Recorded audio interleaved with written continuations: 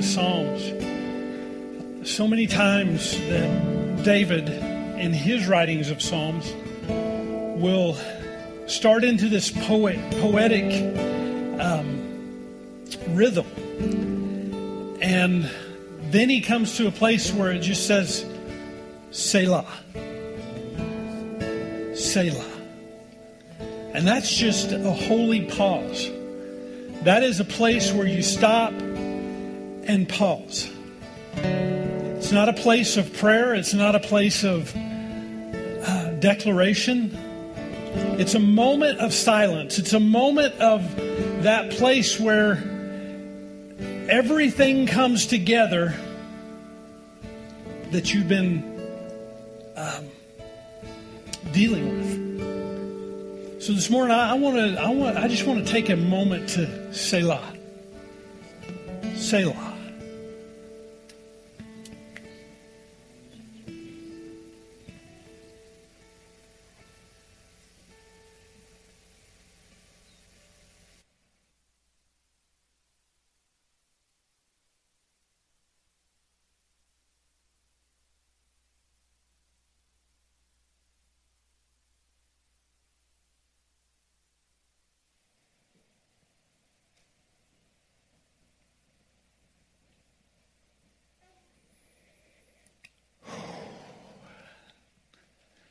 Have you all done that lately? I mean, we just come through the season of Thanksgiving, or the holiday of Thanksgiving for us here in America. And even those holidays like that are so busy that we don't stop. I mean, we may sit around the table and say what we're thankful for, things like that. But that's still busy. And, you know, I am so blessed and honored. Lynette and I are so blessed and honored to be around people like you. What God has done in this church is brought people together that are creatives, that are entrepreneurs, that are pioneers, they're starters. And I believe that every one of you who come here, who find your place here, who find your home here, there is something on the inside of you that God wants to do, but we all need that Selah. I read a book last year. Well, I say I read a book. I listened to a book last year, and it was so good. And it was by a man named Jefferson Bethkeep. You may know him. He's kind of a YouTube star, Christian YouTube star.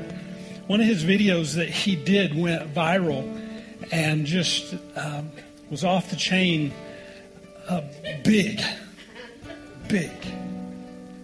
And so the name of this book was called To Hell with the Hustle. And what he talks about through that whole book is learning as Christians, learning how to stop. You know, when you're a pioneer, when you're an entrepreneur, when you're the creative type of person like that, you want to hustle all the time. Doing the hustle.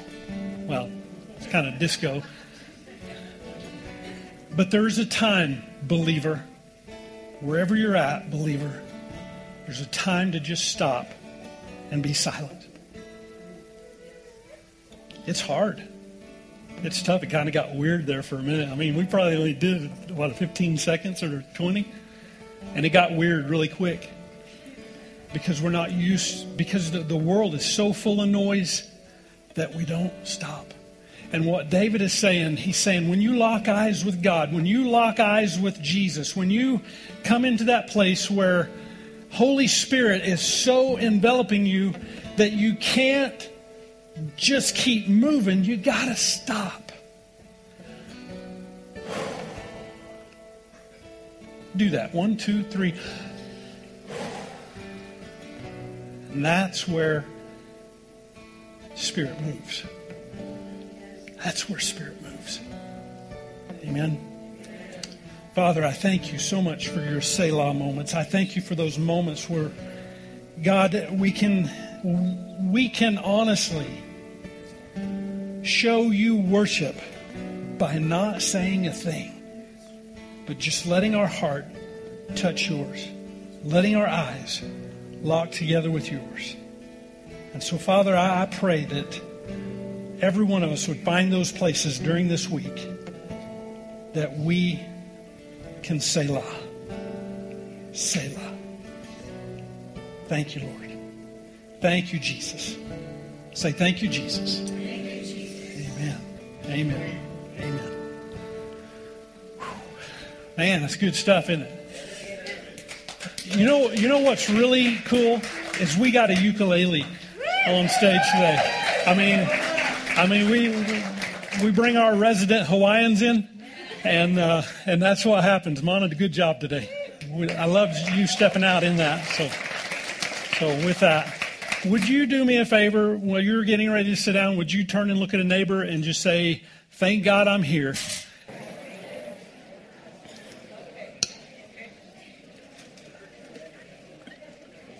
Amen, amen. How are y'all doing today? Man, it's been a long time since I've been up here. It's been a few weeks. And, when I take gaps like that in ministering, I get nervous coming back, I get nervous. So I ain't going to say that. Anyways, I get nervous. So it is an honor to get to stand before you today. My name is Darren Gleghorn. I'm the lead pastor here at Cowboy Church. And, man, I find it such an honor to get to be with you guys. And I'm glad you came. If this is your very first time to come, thank you so much for coming in. We consider ourselves a family here. And so when you walk through our doors, you may be coming into the house for the first time, but you're only a visitor one time, and after that, you're family. Because what we want to do is just love you, hug you, and know that our community is open to anyone.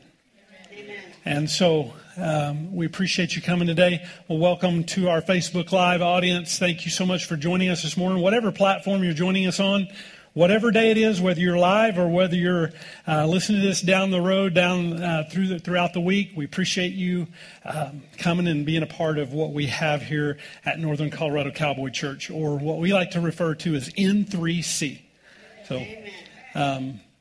So with that, man, I just keep saying my ums this morning, and we'll stop that. Today, when we come into this season that we're in right now, it's a time of learning. If you know what season we're in, it's like typical. It's the norm. And but if you don't know what season we're in, and you've not been here for very long, we like to look at the Jewish roots of things. We like to look at the Hebrew roots of things and begin to talk about those things, because I believe with all my heart that God's people are not just Israel, but it's the church as well. I believe that we're all one family together. So to know, when you're adopted into a family, I wasn't adopted, but this is what I've learned. When you're adopted into a family, you begin to see their culture. You begin to see their ways of doing things. And I believe that we as the church are adopted into Israel, adopted into the Jewish ways of doing things. So there's a culture there that it's good to learn and to know what that culture is all about. Amen? Amen. Because we can say, what would Jesus do? Well, he was Jewish, and so he would do the Jewish things. Amen? So if we walk with him in those things, then we can look at the Jewish ways of doing things, and we can see that adopted into this culture, it really means something, not just to the Jews of the ancient times, but it means something to the Christians and the believers now. And we can grasp a hold of those things and find what God is saying through those things. So if you have your Bibles today, I want you to go over to Malachi chapter 4. Malachi chapter 4. Malachi is the very last book of the Old Testament. So if you find Matthew, back up one. That's Malachi. That's what my Italian executive pastor likes to call it, is Malachi. Amen. All right, well, we'll move on. Sorry, Mark. So, Malachi chapter 4, go there if you would. And, you know, Malachi, this prophet, he's called one of the minor prophets of the Old Testament. And Malachi's name is not mentioned anywhere in the Old Testament. Yet the 4 chapters of prophecy that he put out is recorded there. And what is believed to be is that Malachi was one of the contemporaries of Nehemiah. So Nehemiah was the Jews had been taken captive by Babylon, and Nehemiah had favor with the ruler of Babylon, and the ruler of Babylon gave him permission to go rebuild the walls of Israel. So you can read about that in Nehemiah. Fantastic leadership book, because Nehemiah was doing what God told him to do. But one of his contemporaries during that same time of rebuilding the city walls and beginning to rebuild the temple of God, Malachi was in this time frame when you read about the Israelites coming back to Israel after being in bondage, after being slaves of Babylon. So he's one of the last prophets in the Old Testament to project the hope of a coming Messiah. Every book of the Old Testament alludes to Jesus. Every one of them speaks about Jesus. Even though it may not say his name, Jesus, every book of the Old Testament alludes to that Jesus is the coming Messiah. And the book of Malachi was not any different. He was projecting the hope that there would be the Messiah that would come real soon. So what I want to read here in Malachi chapter 4 is his closing words, the last 3 verses of that, starting in verse 4. But his closing words are as if he knew that these were the last words. And listen to what he says. He says, I'm reading from the Message translation, Malachi chapter 4, verse 4, it says, "Remember and keep the revelation I gave through my servant Moses, and the revelation I commanded at Horeb, or Mount Sinai, for all of Israel. All the rules and procedures for right living. But also look ahead. I'm sending Elijah the prophet to clear the way for the big day of God, the decisive judgment day. He will convince parents to look after their children. Hello.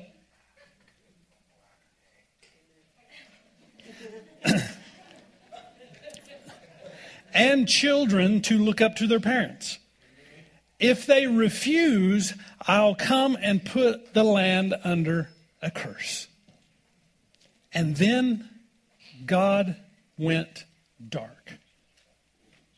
Let's pray. Heavenly Father, thank you so much for this day. Thank you for this time that we have together. Father, I pray that you would give me the ability to speak your words, the ability to bring revelation. And Father, I pray for each and every person that is listening in this room or anywhere else, that God, they would have the ability to hear the revelation. They would be able to hear the words that you want to speak today. We love you, we praise you, and we thank you for the great Son of God, Jesus Christ, our Lord and Savior. In Jesus' name, amen. Amen. Amen. There is, for Christianity, there is a thought of where Malachi ends and where Matthew begins. There is a gap There's an intertestamental gap that is there.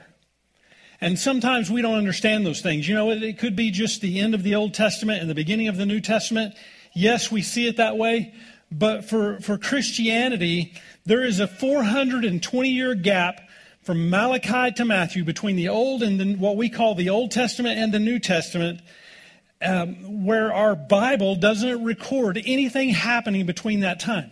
It's a 420-year gap that there is no, in our Christian Protestant Bible, there's nothing recorded. And so what does that mean? I know for me, up until just recently, probably even just looking into this message, for me, I always looked at that gap, that 420-year gap. I always looked at it as God was possibly angry. I mean, he got angry a lot in the Old Testament from those people, you know, from his people not doing what he's wanting them to do.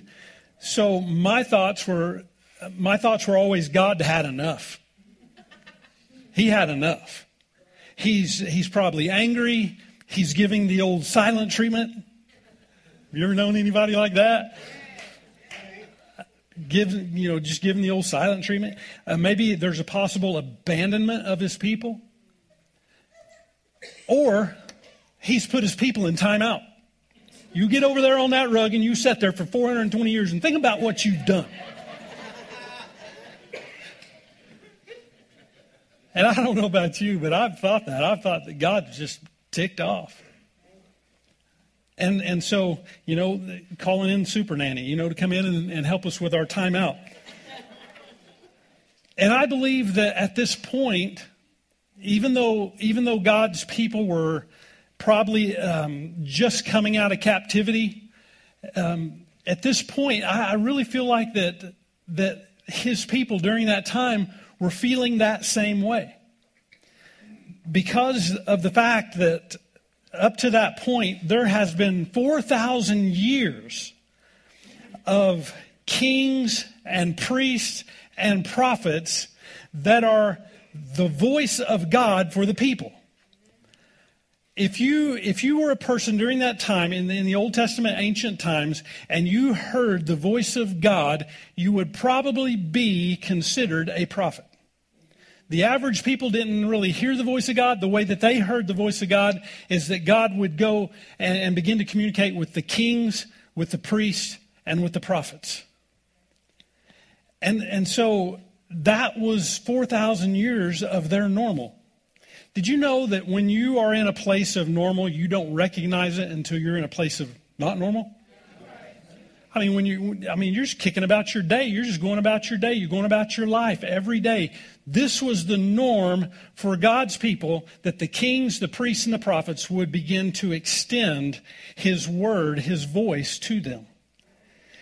And so here in this season where Malachi is talking, the kings have lost their thrones. There's not a king in Israel at this time. The priests have lost their influence with the people. The priest was just somebody who was there. And the prophets had lost inspiration. They lost the inspiration of the Spirit of God that would tell them things and help them through things. And so when the kings lost their thrones, when the priests lost their influence, when the prophets lost their inspiration, it became not normal. Anybody experienced that lately? Not normal. We've been living in a year, almost 2 years of not normal, of what we knew until it was not normal anymore. And so this is where they're at. And Malachi begins to speak into those things. Because the next phase of what God wanted to do is to bring the Messiah, his son Jesus, and release him into the earth. But there's something that society, what Israeli or Jewish society needed, and that was to be in this place of not normal so that they can begin to help release what God wanted to release into their new lives, their New Testament lives. And so for 400 years, they had to rely on a bridge from the Old Testament to the New Testament. For 420 years, they had to rely on a bridge called faith. The bridge called faith. What is that? That is that place, that middle ground where what God said bridges to what He is saying. Did you get that?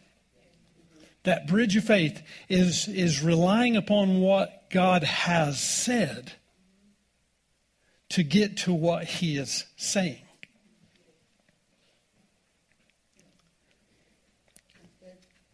That's why most faith times that we go through are silent. God's not mad. He's not abandoning His kids. He's not abandoning you. He's not putting you in timeout. God is just wanting you to start walking this bridge called faith from what He's already said to what He is saying. And it's those times where faith is silent. Have you ever been in the midst of faith silence? Faith silence is that place where, you go to church and it's good, but it's not compelling. Some of you are sitting in here today in that spot. Church is good, but it's not compelling. That your Bible is open, but it's speechless. Prayer is spoken, but it's not responsive. Man, that's dark. That's dark. Sometimes it feels like when we're walking in faith for something, when something comes at us that is not normal and God's not talking, we feel abandoned. We feel like we're in timeout. We feel like we're in that place. And that's that faith silence time. And I believe we've all felt that at some point of our life. But what did Malachi do?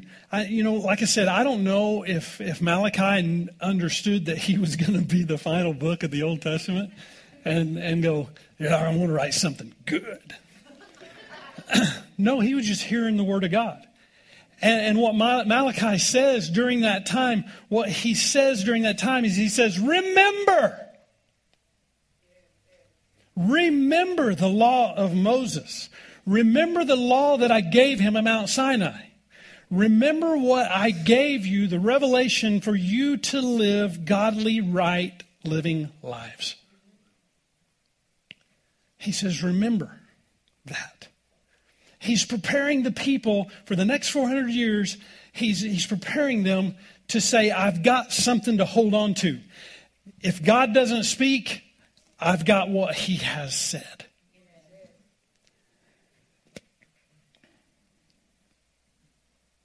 Then Malachi says, look ahead. He says, remember, and then look ahead. He's saying, remember what God has said, but look ahead to what He is going to say. There is a Messiah coming. There is a Messiah that's coming to bring in a whole new normal. And so I don't know if Malachi saw the next 400 years would be dark. I don't know that he saw that was it. He was just doing what God told him to do.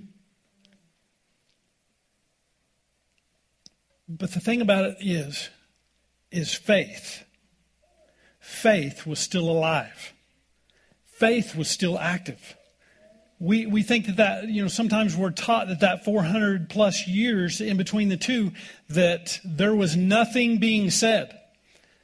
There may have not been anything spoken from heaven to the prophets, but what God is saying is he's saying, you must stand on what I have said to get you to where I'm saying. And Malachi said that. He said, look ahead. There's a day marked of revelation and restoration that's going to happen. It's not always going to be this way. It's not always going to be this way. And when God speaks again, he's going to speak with a earth-shaking voice. Faith was still alive and active.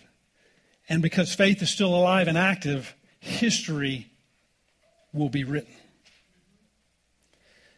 Even though it's not canonized, chosen scripture during this time, there's no canonized, spoken, Holy Spirit inspired books. There's still history that takes place there. Godly history. People that had faith. People that relied upon faith. Even though the kings were not there, the priests were inactive, and the prophets were not hearing. History would still be written. So during this 400 years, I want to go into this history of what's going on here. So are you all good with that? Because it's not written in the Bible, some people have a problem with that and say, why are you preaching this if it's not written in the Bible? Well, it's written in history, and we're going to point to the Bible. Okay? So during this 400 years, Israel saw a lot of governmental and cultural changes that come into their presence. The first empire to take over Israel during that time was the Persian Empire. And they, for about 60 years, they were the ruling empire of Israel. Then the Greek culture came in. The Greek Empire came in. Ever heard of Alexander the Great? Alexander the Great come in and conquered during that time. Conquered the Persians and got Israel into his possession. See, Israel was such and is still such a player in the world. Even though it's a tiny country, it's a player in the world because it is a land bridge between Africa, Asia, and Europe. And so during this time, when they didn't have mechanical army stuff, let's say mechanical stuff, it was a very desired place to be. So the Greek Empire with Alexander the Great come in, took over, and then they were only in power for about 15 years. Alexander the Great died. It began to split up, and the Egyptian Empire came in and began to rule over Israel. And it was during this time, these three different cultures and governments that came in to rule over Israel, they were pretty nice to the Jewish people. They let them have their religion. They let them have their way of doing things. They let them be political the way that they wanted to be political. Then came the Syrian Empire. And the Syrian Empire had a man that was the ruler of that area where Israel is. His name was Antiochus. Antiochus was a ruler that really felt like that he was the proponent to bring a Hellenistic party into Israel. The word Hellen is the word Greece. And so he was bringing a Greek culture, trying to combine a Greek culture into the Israeli people. So what Antiochus did is he came in and removed the high priest, the power of the high priest over Israel. And he said, all right, we're setting you aside, and I'm stepping into this place because I am a God. And he says, you Jewish people are going to have to deal with that. You have no more high priest. I'm your guy. Well, the Jewish people push back. And when the Jewish people pushed back against that way of thought, Antiochus got mad. And he said, I will destroy every characteristic of the religion of the Jews, along with any Jew that stays with that and doesn't follow after me and call me a god. I'm going to kill him. So he begins to step in there and begin this movement of destroying every aspect of the Jewish religion and Jewish faith. He forced the Jews to worship Greek gods and to renounce their God. And then one of the big things that he did was he brought in a forcing people to eat animals that God said not to eat. They were, he's trying to force them to eating animals that were sacrificed to their gods. And when they would not do that, he began to kill them. So he began to wipe these people out and the Jewish people out, and except for the ones who would convert into Hellenistic views. And so they had to eat unkosher meat. They had to do all this stuff, help set up statues of Greek gods in the temple. Now, you go to setting up, Greek statues in the temple of God, that's trouble. But that's what Antiochus did. He come in and he did all that. But the one thing that put everything over the edge for the Jewish people was that Antiochus and his group of people sacrificed a pig on the altar of God. That's no bueno. That is not good. I mean, I know that we have a room full of people that love your bacon, but don't cook it on the altar of God. I mean, the altar of God is not Traeger. So cook your bacon there. Be good smoked bacon. Ultimately, that's what he did, was sacrificed a pig on the altar of God in the temple. So this is going on in Jerusalem. This is all going on in Jerusalem, and it's starting to spread out into the community. 20 miles west of kind of northwest of Jerusalem, there was a town called Modi'in, M-O-D-I'', Modi'in. And it was a farming community. It would be something like where we live. It's, all these farms and all these fields all around. And it's these farmers. And so they're going about doing their thing. Well, the priest, the elderly priest that was in that town that paralleled what God was saying and things like that, his name was Mattathias. And so people come to Mattathias and said, look, what are you going to do whenever Antiochus and his armies, that Syrian army, comes in here and says that we have to sacrifice pigs and eat unkosher food and be forced into worshiping Greek gods and things. Mattathias, what are you going to do? And Mattathias began to think, what am I going to do? I mean, I'm old and I'm fixing to die and pass this thing on to my kids or whatever. He said, what are we going to do? And so the Syrian army shows up one day, and Mattathias had been conversing with his 5 sons of what are we going to do, and so that day came that the Syrian army showed up, and Mattathias was faced with a choice to renounce God. The guy says, "Look, you're the priest here. You got a lot of influence." It reminds me of what we're living in today. The public officials have asked pastors of churches to push their agenda because we lead so many people. Amen. And so that's what was taking place here, is that the Syrian army is saying, look, Mattathias, you as the elderly priest, people respect you. Can you help us by making this easier on everybody? And Mattathias said, I don't think so. And he took out a sword and he killed one of Antiochus's main generals of this movement. And that's where the war started. That's where it started. Mattathias kills this guy, and the war begins. The Syrian army was massive. Their presence was massive in Israel. Because they're all serving this guy named Antiochus. So Mattathias and his sons and other community men escaped into the hills above Modain. And so they're up there in the hills, and they're saying, we've opened up a can of worms, and now we got to do something. Because the Syrian army is headed this way. This band of farmers became soldiers in this time. It reminds me of what is spoken of in Joel chapter 3, verse 10. It says that they will beat their plows into swords.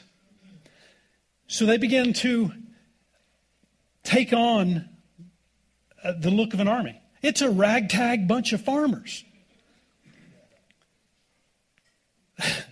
They say, the Syrian army says, we want your weapons. He says, come and take them.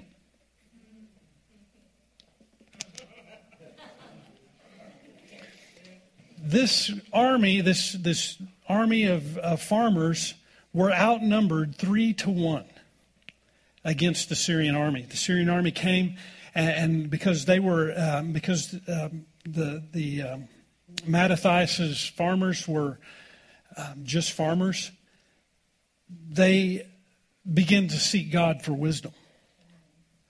Now, this is a time where God is silent, right?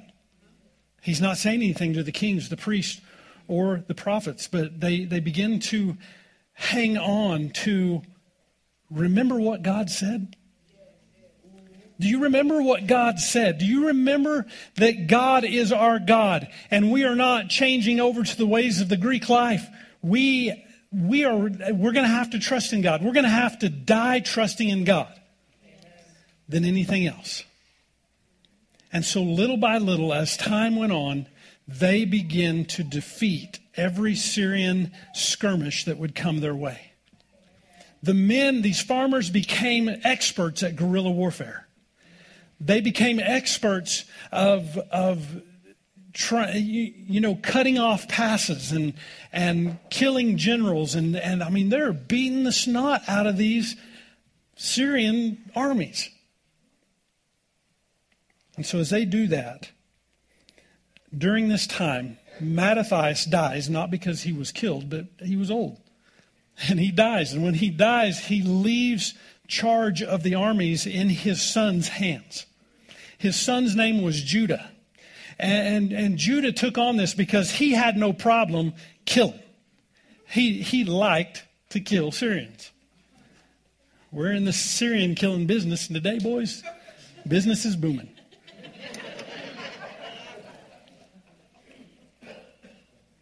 So Judah was wise, he was tough, he was not afraid to step in there. And so this army of farmers began to call him Maccabee. They changed his name from Judah, they called him Maccabee. Maccabee means hammer. He was called McHammer. He is the original MC Hammer.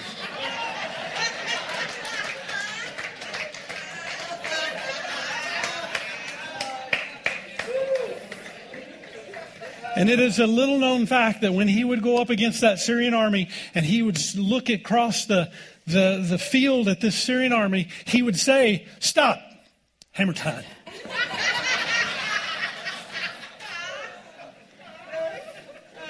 The original McHammer. Some of you young people, you're going, "What? Old man, don't do that."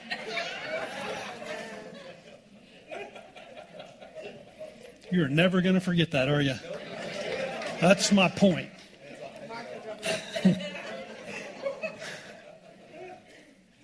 The army became known as the Maccabees, the MC Hammers. And so for 3 years, the Maccabees fought impossible odds and won the battles against Syria to the point to where the generals of Syria had been killed. And so Antiochus says, "Look, we're done with this. This is too much. Let's just pull out." And they left everything in the hands of the Maccabees. The Maccabees stepped in, and it took them 3 years to get about 20 miles from Modi'in to Jerusalem. And they came back to Jerusalem, and they began to restore things. But the one big thing that they were to restore was the temple of God. See, 3 years of trusting God in battle, 3 years of capitalizing on the wisdom of God, of what God had said, and 3 years of experiencing this bridge of faith and what he had said had begun to win out with people who shouldn't have won out.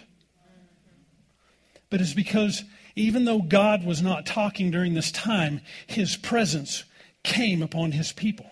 He didn't leave them broken and abandoned. He didn't leave them without a way. Because the way that they had was to lean into what God had said. I don't know where you're at today, but you may be fighting battles on the inside of you. And you may feel like God is silent. You may feel like, why hasn't he spoken to me? Why isn't God present in this dark time that I'm in? It's because he wants you to lean into what he has said and make it yours. Let it become a part of you. Like the Maccabees, let his wisdom become a part of them. Even though God wasn't speaking, they had leverage. They had something to hold on to. They had a bridge called faith.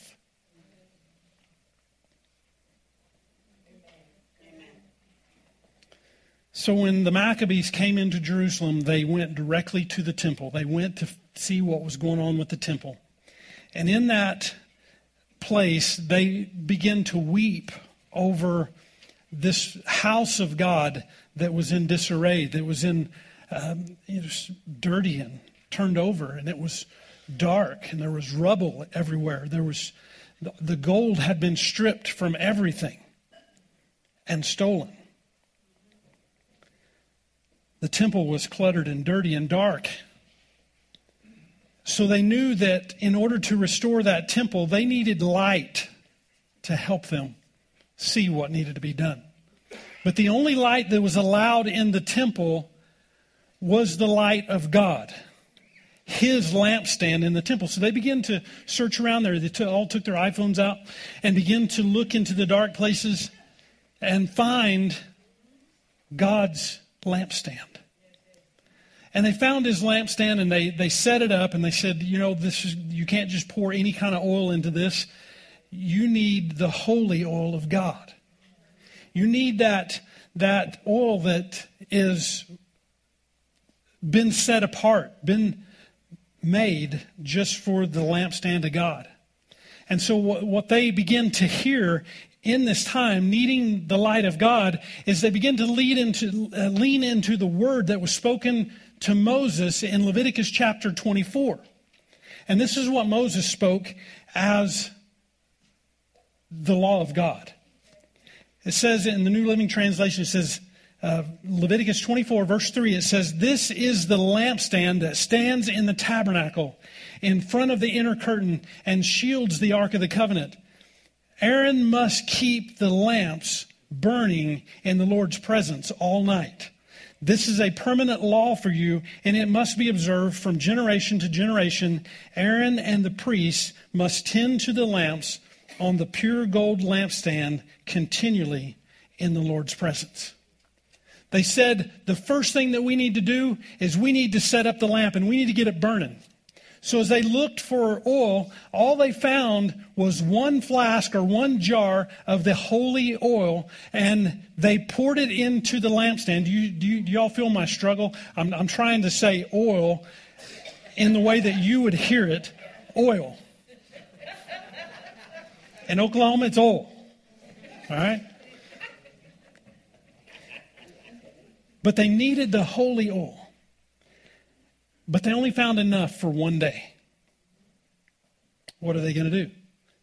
So they begin to talk about it. They begin to pray about it. Because enough oil for one day is all they had. It would take 8 more days to get oil processed to go into the lamp. So you can see their struggle. Their struggle is, do we pour the oil in and wait 8 days, or pour the oil in and light it and do 1 day's work, or do we wait 8 days for new oil to be processed? And so in this time, they said, we're just going to pour this oil in here, we're going to light it, and we're going to get as much done as we can. So they poured it in, and the light began to help them rush around and start cleaning and getting things back to normal. And they begin to clean and rebuild and restore. And 1 day goes by into 2. The second day, the lamp is still burning. They're like, well, maybe we misjudged the amount that we had around. Maybe we had 2 days worth. They worked for 2 days. Then 3. Then 4. The lamp is still burning on 1 day's worth of oil. Then 5. Then 6. Then 7. And when they hit about day 6 and 7, they began to see what God was doing, and worship began to be restored. Not only the temple was being restored, but worship in the temple was being restored during this time, because they're seeing God do something. God's been silent, but they've seen Him begin to do something. And after 8 days, they had new oil, and they poured it into the lamp. And from that day forward, it never ran out. So, what is the takeaway from this story? See, this story is not in your Bible. If you came up in the Catholic Church, you've probably heard the story. You know that the books of the Apocrypha between the Old Testament and the New Testament, they're in the Catholic Bible, and you may have read some of that. But we as Christians sometimes don't see that. We don't study into that. And so my point is that God was still working, even when we didn't know that. Are you with me? The takeaway from what I'm talking about today is that we all go through dark seasons. We all go through dark seasons. Those places where it seems that God is not talking. You ever been there? I mean, it happens quite often. And I know that there are people in here that you feel like that you've been in a dark season for years. And so we all go through the seasons when it seems like God went dark. But what we have to do as people of God, as Christians of God, we need to start embracing the dark seasons. Not owning them and not making them ours, but embracing them to the point to know that God is speaking into that situation. He's already spoken into that situation. We go and get what He has spoken and bring it into that situation, because that's the 1 day of oil that we need. Just 1 day of oil to run the light will chase the darkness out of our life.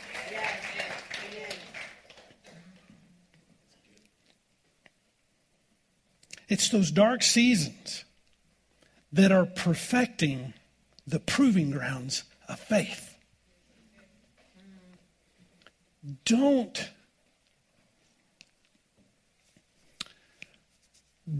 possess the dark times, but know it's the valley of the shadow of death.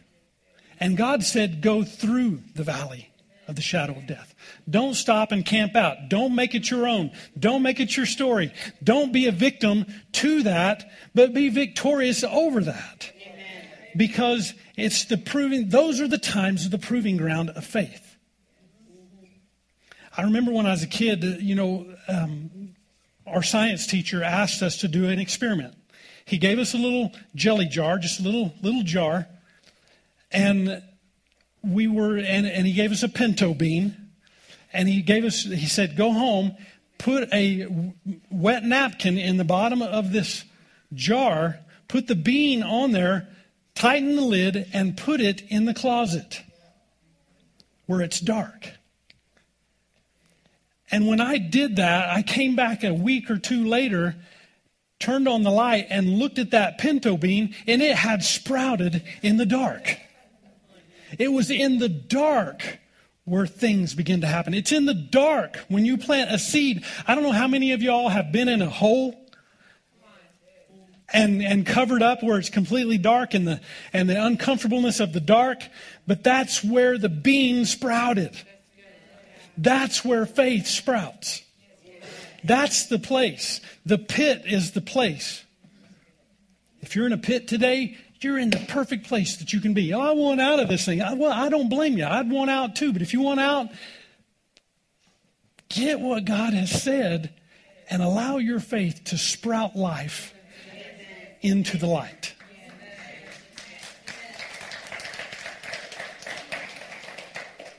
In the areas of faith that I grew up in, that I cut my teeth on as a preacher, 30 years ago, the preachers alluded to, and I probably over the years have done this as well, is alluded to that if you have faith, you won't go through dark times. If you have faith, you won't go through dark times. But I see life a little different now. I have taken on a pair of glasses, or maybe taken off a pair of glasses, to say that it's during those dark times. I don't like dark times. I don't like being in the dark. But it's during those times that proves God's word in our lives. It's the perfecting. It's the proving grounds of faith. And I say the dark times are why we have faith.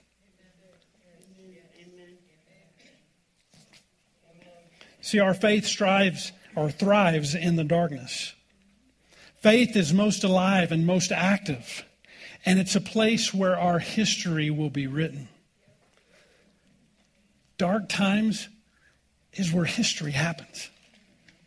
Dark moments like what the Maccabees and all these people of these Jews of Israel were going through during those times of between the Old Testament and the New Testament, that dark time where God seems to be dark, that is the place where history is written.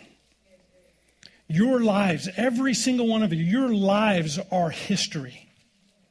You are history makers. One person gets that? Come on, you're history makers. And it's because of the dark times, and it's because of faith being perfected in those dark times. That's where the light begins to happen. See, Jesus said in John chapter 9, verse 5, he says, "But while I am here in the world, I am the light of the world." How many of you know that when you've received Jesus as your Lord and Savior, you are the light of the world? He is the light of the world, and He brings that light to you. He says in John chapter 8, verse 12, He said, "I am the world's light, and no one who follows me stumbles around in the darkness. I provide plenty of light to live in." Amen. He said, He didn't say you wouldn't have dark. He just said you won't stumble in the dark. Because I am your light. I am your light. The Apostle Paul in 1 Corinthians 6 and also in 2 Corinthians 6, he said that we, me, you, and everybody else, we are the temple of God. And if Jesus is the light and we are the temple of God, there is a light that He wants to place on the inside of us. In Matthew chapter 5, verses 14 through 16, the bottom line of those three verses is that Jesus said, you are the light of the world because He lives in you. You are the light of the world.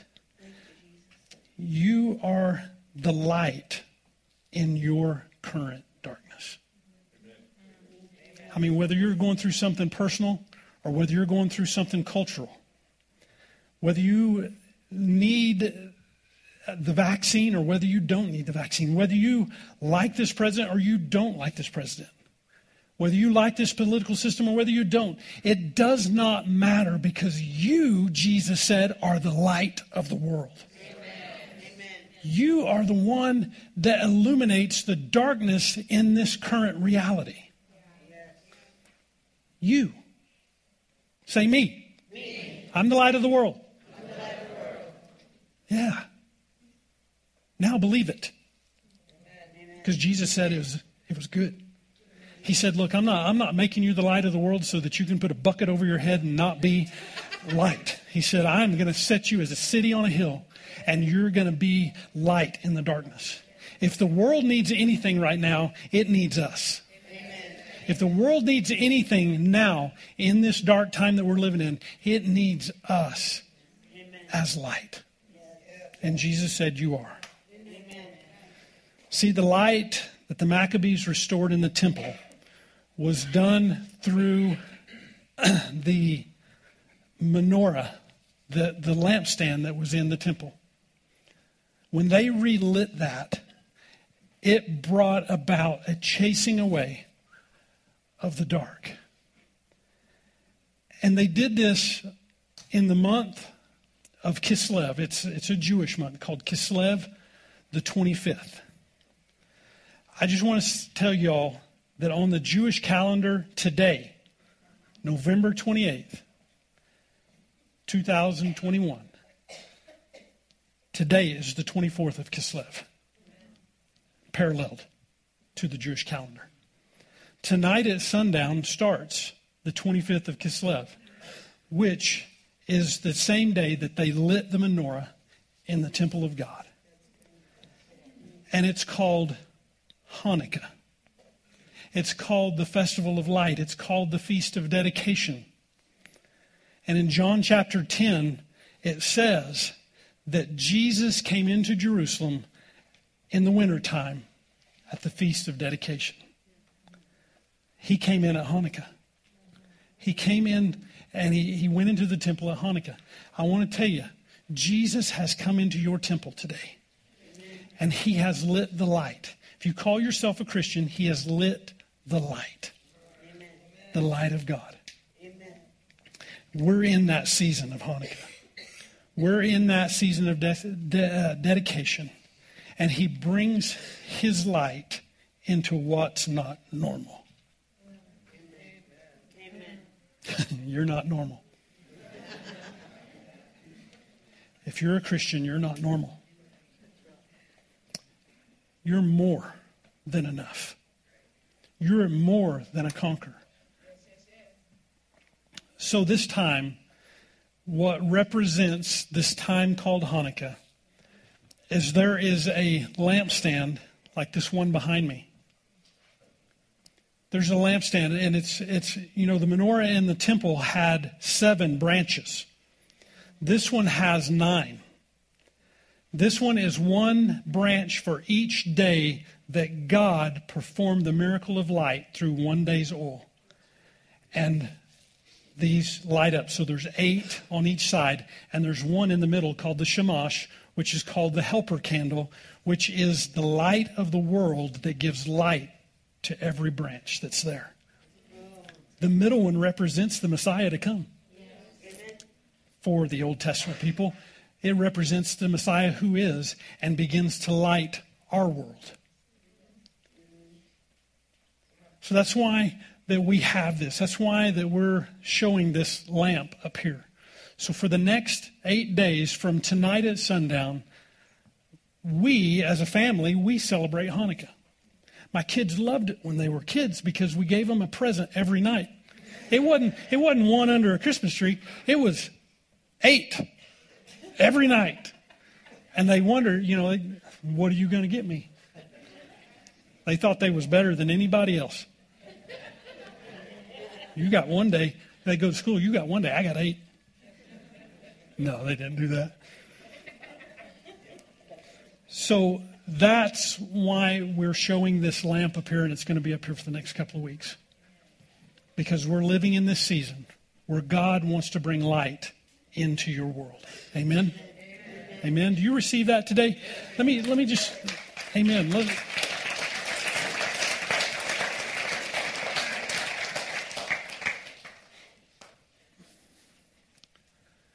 Jesus is the light of the world. And if you've never received Jesus as the light of the world into your life, you've never looked into his eyes, you never locked eyes with him and said, Jesus, I believe you're the Son of God, I believe in all that kind of stuff, but you are the light of the world, and I need that light in my life. You've never asked him to be the light of your life. Today is the day that you can do that. Because that light on the inside of you makes you a city on a hill. It's not about just telling people about Jesus as the light of the world. It's about you walking around with his light in this world. You go into a dark place and you bring light into that. If you've never made Jesus the Lord of your life, he wants to be the light. That's why he went to the cross. That's why the cross is beautiful. The old rugged cross is beautiful because Jesus went to that cross in order to give us the ability to be the light of the world. Maybe you've been given 1 day's worth of oil in this world. Maybe the doctor has said, put an expiration date on you. You're the light of the world. The oil will light that place where the doctor brought darkness, and you can bring light into your life. And God will do a miracle. Amen. If you need light of God, today when I pray, I just want you to receive that. When I pray, I want you to open your hands, and I want you just to receive the oil that is going to light the darkness that you're going through and bring light into this world that is dark. So would you open your hands just real quick? I want to pray over you. Heavenly Father, I thank you for Jesus. I thank you for this season that we can look and see, God, that you have given us the oil to bring light into our life. That oil is the Holy Spirit. And we get that oil when we say, Jesus, come into our life. Jesus, I need you. I want to follow after you. I don't know what all that looks like, but I want to follow after you. And in that, I give my life to you. I dedicate my life to you during this season of dedication. And I ask that you would light me up and help me to reflect the fullness of who you are in this dark place. In Jesus' name, amen.